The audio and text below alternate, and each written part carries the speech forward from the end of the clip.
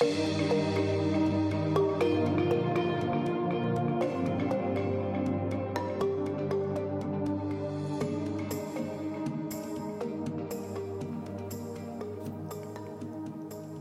and welcome to another episode of Emmy Stories with Phoebe. I'm your host, Phoebe Braco Owusu, and I just want to say thank you so much for listening and coming through all these episodes with us. So thank you for your participation, your listening, all the sharing, and the amazing feedback and comments that we've been getting. It's been so amazing. Thank you so much. I think that was last week's episode. We talked about the elections that are coming up in the U.S. and voting, and we actually got a follow-up. So I wanted to start off today's episode with that, and then we'll get into it. All right. This letter says, "My name is Manori, and I was born in Sri Lanka. Sri Lanka is a beautiful island in the Indian Ocean. The year before I was born, a war started in Sri Lanka, and it didn't end until 2 years after I left there. I never experienced living in my motherland in peacetime. While my town was bombed only once, the war affected everyone in that little island in those 3 decades. Sri Lanka is a developing country, and in my time there, I have seen violence, corruption, and discrimination at scales that are difficult for the Western world to even fathom. Traumatized by several events such as the war, molestation as a child, and an arranged marriage that I walked out of, and losing my entire social support system because of the divorce, and fighting patriarchy and gender discrimination, it was not until I moved to the U.S. I was able to feel true freedom." I felt that. I was finally able to be me. No one was telling me a girl can't do this or that. No one judged me based on my past or cared. And I got my education in architecture, and started my career. I met my amazing husband and married. Now I live in Los Angeles running 2 companies. Okay, you better. This is what the U.S. has given me, freedom to be me, so I can thrive. When the U.S. elections results in 2016 rolled in, I was shocked. I was swinging in between complete disbelief, anger, and sadness. I went into a deep depression in the following months. I was afraid and disappointed at the rhetoric that America chose to stand behind. The whole thing reminded me of all that was terrible about Sri Lanka. The corruption, bigotry, racial discrimination, social injustice, inequality, etc. As the Trump presidency continued, what I feared had become true. The kind of corruption, from nepotism to pandemic aid funds misuse, from misleading the public to distortion or disregard of science and facts, that can only be seen in a developing country is now present in the U.S. Surprisingly, Sri Lanka had a much better pandemic response, with only 15 deaths in a country of 21 million people. Yes, you heard that right, 15 deaths. Today, on October 25th of 2020, for the first time in my life, I voted at a U.S. presidential election. I was not able to vote in 2016. I was not yet an American citizen. I can no longer stand on the sidelines and passively witness the blatant disregard of democracy, ignorance, and selfishness. I cannot stand the social injustice and the systemic racism that is perpetuated by this administration. As a woman in STEM, I cannot stomach the disregard for science, and most of all, I cannot and will not stand by and let basic human decency decay. So last year, I gave up my beloved Sri Lankan citizenship and I became a U.S. citizen. Today, I voted. That is so wonderful, Manori. Thank you for sharing this with us and sharing these parts of your life with us. That's so amazing, and we are truly honored that you would share this with us. And yay for voting. Hello. That's awesome. I think I use the word awesome a little too much, but It is what it is. All right, so let's get into today's episode. We're going to be talking about parenting as an immigrant. I know for some of us, you might feel like, oh, well, I'm not a parent, so this doesn't really apply to me. Well, it does, because, you have friends who are parents. You might have family members who are parents. So even if you don't feel like it applies to you, it applies to somebody that you know, so you can share this with them. Okay? We're going to be hearing from immigrants about how they're integrating their culture into their parenting and some of the concerns that they have about raising children outside of their home countries. So before we get started, if you're interested in sharing your story with this podcast, it doesn't matter if it's after the episode, we will still get you in here, okay? So if you want to, please send an email to iswithphoebe@gmail.com. That's iswithphoebe@gmail.com. And remember, that's Phoebe without an O. All right, let us get into it. Our first one comes from Priscilla.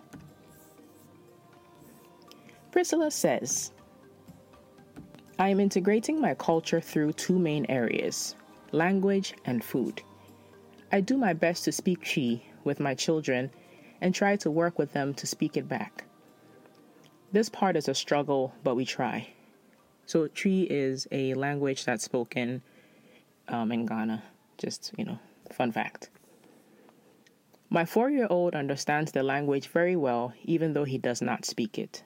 He sometimes says things in Twi, which gets us very excited. Right from when they started eating solid foods, I introduced my kids to food from my culture, which is what we eat predominantly. Foods like goat pepper soup and fufu, jollof, omutuo, and peanut butter soup, bean stew, etc. So let's review this amazing food that Priscilla is talking about. Because if you didn't know, I'm quite a foodie, okay? Goat pepper soup, it slaps, okay? If you don't eat goat, that's fine. But those of you who eat goat, you know what I'm talking about. Fufu is a meal that is made from cassava and plantain, or cassava and cocoyam.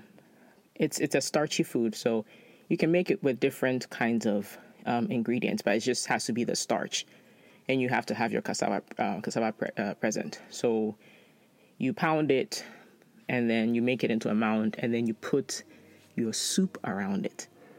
Well, here in America, it's kind of hard to do the pounding. There's some people I've heard who have done it, people who live in like New York.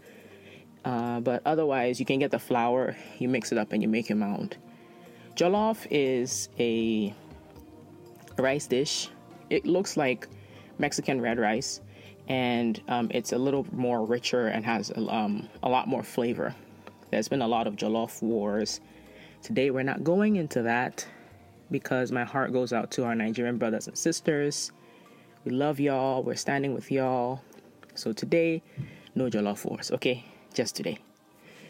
Omutuo is rice balls. It's, as the name implies, rice that's made into these balls, and you eat it with soup. And it goes very well with peanut butter soup. I have a peanut butter soup story I'm going to share on another episode. Somebody remind me, okay? All right, let's go back to the story. Priscilla says they love it all. And what is super impressive is their spice tolerance level. In addition to those two primary focus areas, we often talk about Ghana and let them know that is where they're from. We actually have gotten them so excited about going to Ghana that if they do something naughty, we tell them that they will not go to Ghana with us.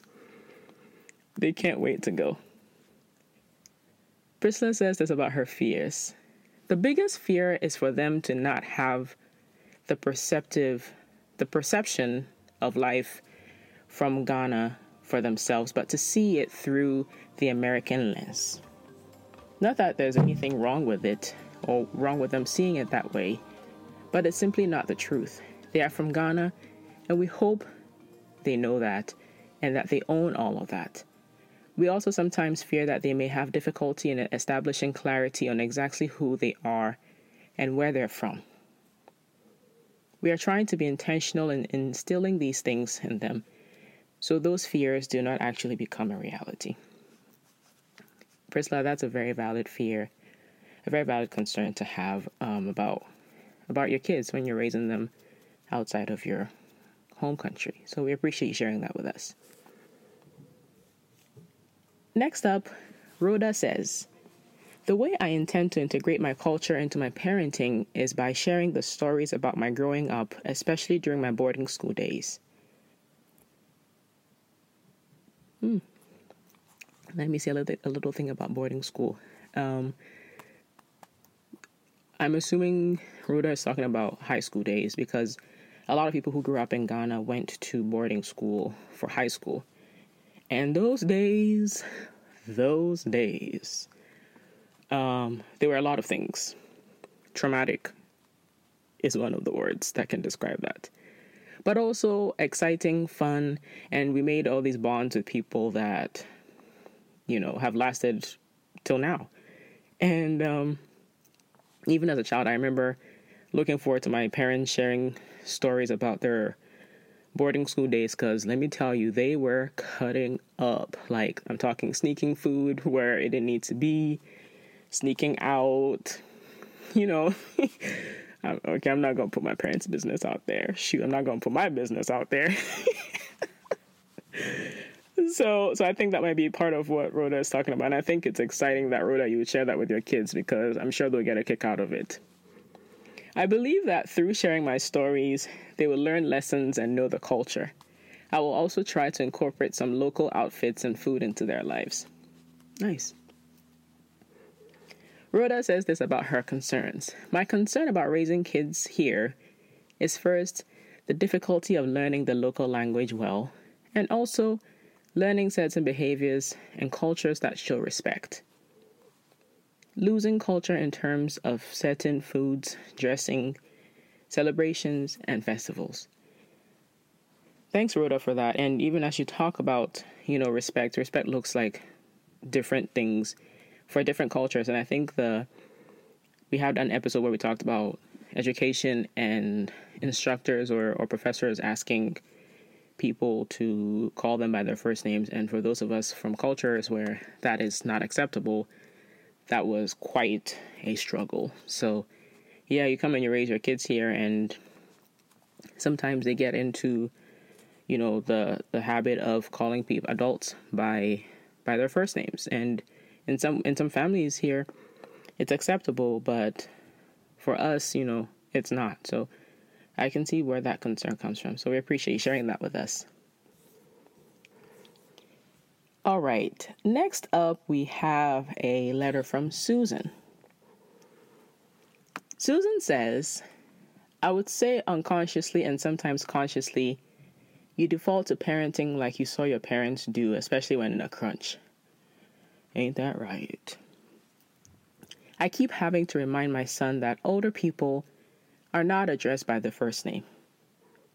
I find myself always saying that he is Mr. Frank to you for the old man in church or the neighborhood friend. When it comes to food, you eat what's on your plate or nothing.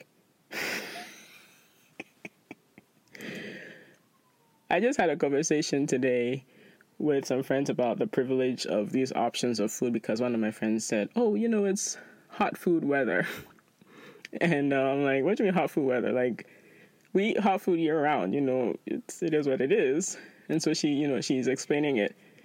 And I had to say, what a privilege to have food to match different seasons in the year. Because where I'm from, you get what you get, okay? There's no, it's fall, so let's try something different. No. So like Susan is saying, you eat what's on your plate or nothing. All right, back to the letter. Language has been harder to achieve because only one of us parents is multilingual. I even bought a Fanti book to read to my son. Fanti is a dialect that's spoken in Ghana by people mostly on the coast of the country. I think he knows a few words, but he definitely forgets it. Language has been harder to achieve because only one of us parents is multilingual. I even bought a Fanti book to read to my son. Ashanti is a dialect that's spoken in Ghana by people who are from the coast mostly. I think he knows a few words, but he definitely forgets after a while. So ask me or them in a few more years and we'll see if I was successful. Okay, I'll definitely do that. I tell myself all the Indian children seem to speak their language, so it can be done. I agree. Susan says this about her fears and concerns. My fears and concerns, especially now, are about raising a black child in America. It is a fine balance of not scaring them with all the crazy out there and also keeping them safe. This country values individualism, and in our home country, we thrive on extended family. I hope by extension, the importance of family, both nuclear and extended, gets passed on to my kids outside of Ghana. Essentially, we don't want to raise kids that think it's okay to put their families or their parents out. That is true. Thank you, Susan. So for those of us who are parents, we know that parenting is not a walk in the park. Now you add the task of being responsible for this little human being that you've brought into this world or are raising, and you add on to that being an immigrant. And so in my experience, I feel like it's not just I'm raising this child here. You're raising a child outside of what is home to you. You're trying to make sure that you're doing well. You're trying to make sure that your children are a good representation of you and also of your culture. And so that makes parenting as an immigrant really, really complex. And when you talk to children of immigrant parents, you hear these stories of love, of protection, and also you hear the stories of parents who are really trying hard and trying their best to maintain their identity and also have their kids do that. That is difficult because you have these cross-cultural experiences. And I was talking to a friend some time back, and she talked to me about how her father did not want her and her siblings speaking their language from home because he didn't want them to have an accent. And at first listen or first glance, you're like, oh, why not? Like, of course you have to speak your language. But I'm imagining that this parent had the experience of either being made fun of or being treated differently because of the way that they sounded. And so, yeah, they're not going to want their kids to go through what they went through. Who wants their kids to struggle like they did? And so that's one of the ways in which language, for example, gets lost. And for me as a parent, language is one of the big things that I want to pass on to my kids. And we're doing our best. Honestly, we have a 2-year-old who is starting to, say numbers in our language. And, we're doing a few things here and there, like watching shows from back home on YouTube and trying to connect him to our culture in that way, because sometimes it's truly rough. Let me tell y'all a story. It was earlier this year, pre-COVID, we went to a funeral, and, my little boy wants to run around and be a little boy. And of course, the anxious parent that I was, I'm like, don't go here, don't do this, keep your hands to yourself, all this stuff, instead of just letting him be. So he takes off, and it was a funeral. And that there was entertainment. So there were some drummers and people singing and, our traditional music and dance. And so he runs to the group that's playing the drums and singing. And he's like standing there watching them, and, he starts moving along. So, just imagine like a little 1.5-year-old trying to dance. It was quite the sight.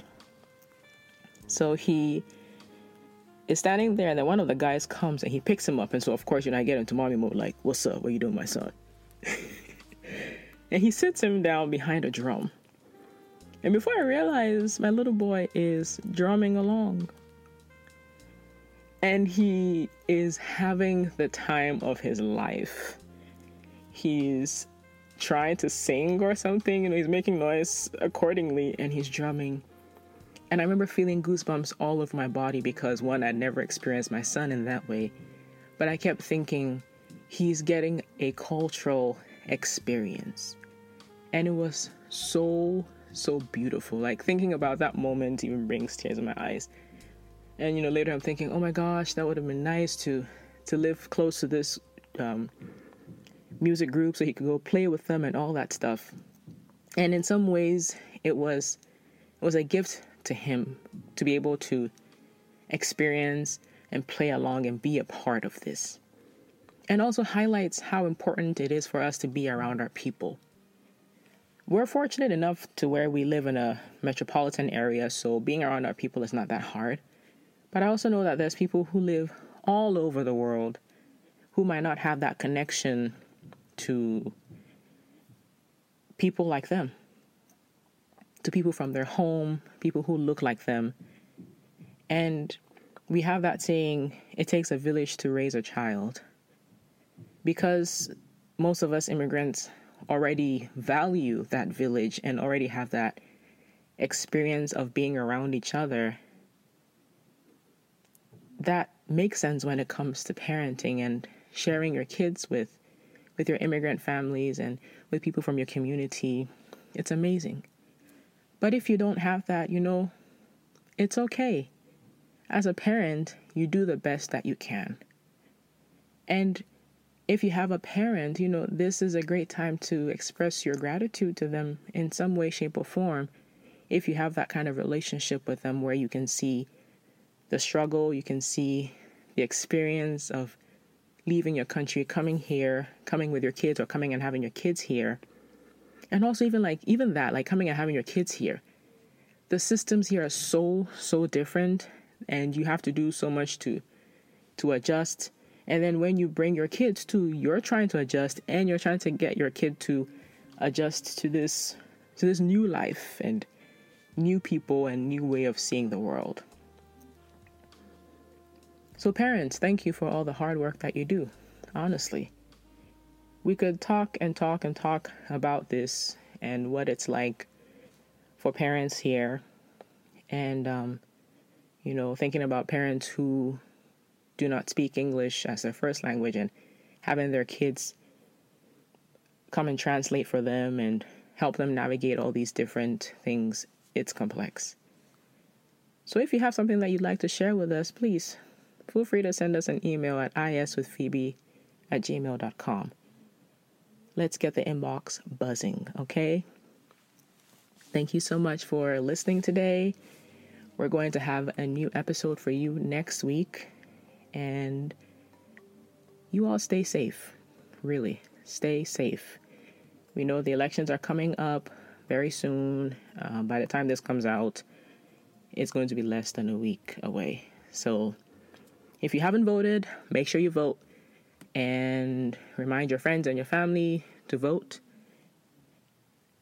So thank you again for listening. And we will be back next week with more Emmy stories. Take care.